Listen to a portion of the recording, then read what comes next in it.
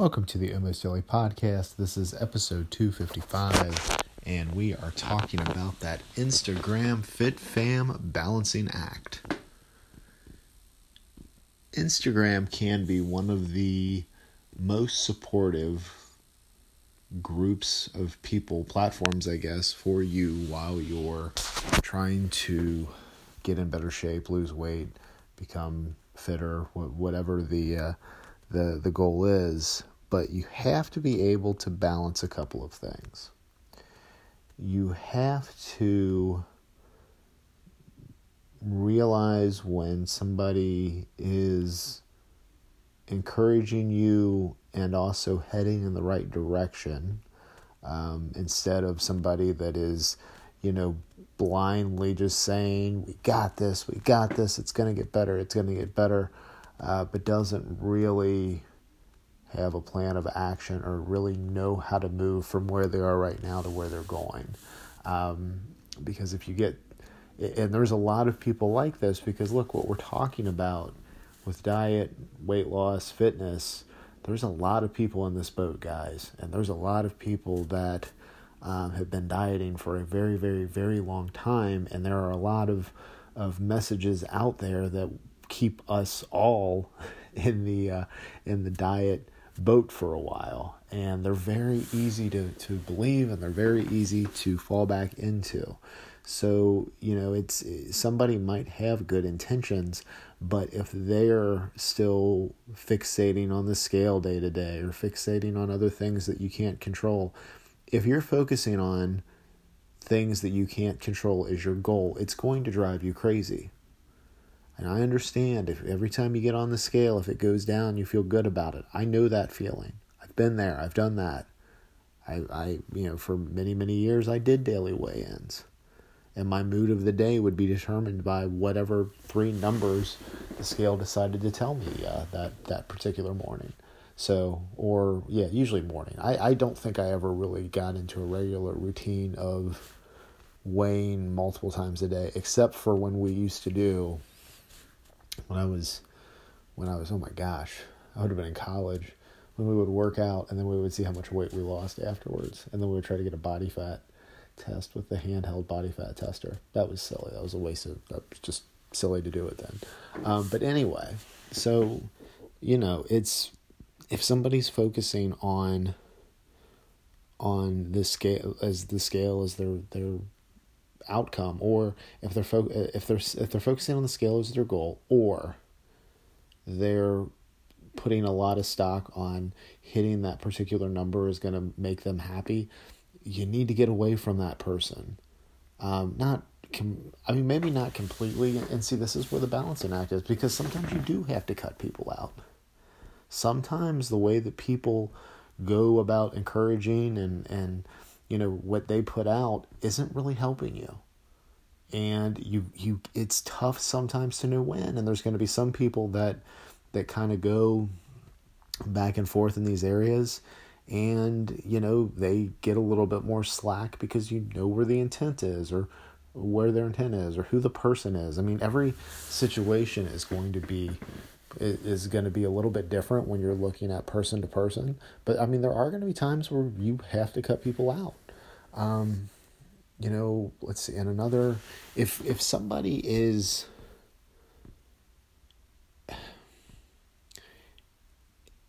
there's a balancing act. These are all balancing acts that we're talking about. When someone has had a poor self-image for a long time, which I think is a lot of people, if people are wanting to lose weight, part of the reason they want to lose weight is because of an image that they've had for themselves, or for a long time. But if somebody is constantly cutting themselves down, you're going to have times where you'll want to encourage them and support them. But the other thing that you have to look at is that kind of person, that kind of mindset, those kinds of statements are very, very draining, and they're draining you. You have work to do. See, because that's the thing. When we talk about having the positive mindset and being your own coach and not your own competition, working with yourself and not against yourself, there's still an awful lot of work that has to be done. Both the physical work of exercise and then also, having the awareness mentally to be able to keep yourself fresh and ready to go. So, it's tough. There's going to be times where you look at people and you're going to have to evaluate. Now, you don't necessarily, you may say to somebody like, hey, look, and you could be this direct and say, look, I'm working on this right now. And this is the mindset that I'm taking on. And I think you should come with me. Because the stuff that you're talking about or the stuff that you're focusing on is not something that's going to help any of us in the long run. And, it's tough because if you have people that are really, really trying to be successful, you don't want to just say something that's going to be crushing to them. But at the same time, you also have to realize that the reason you're here is for yourself to get into a better place. And you don't need that kind of negative reinforcement hitting your head either. So, because the other side of this is if you surround yourself with the people that are focusing on the things that are within their control, that are doing the work, that are supporting one another, then it gives you this different level of energy.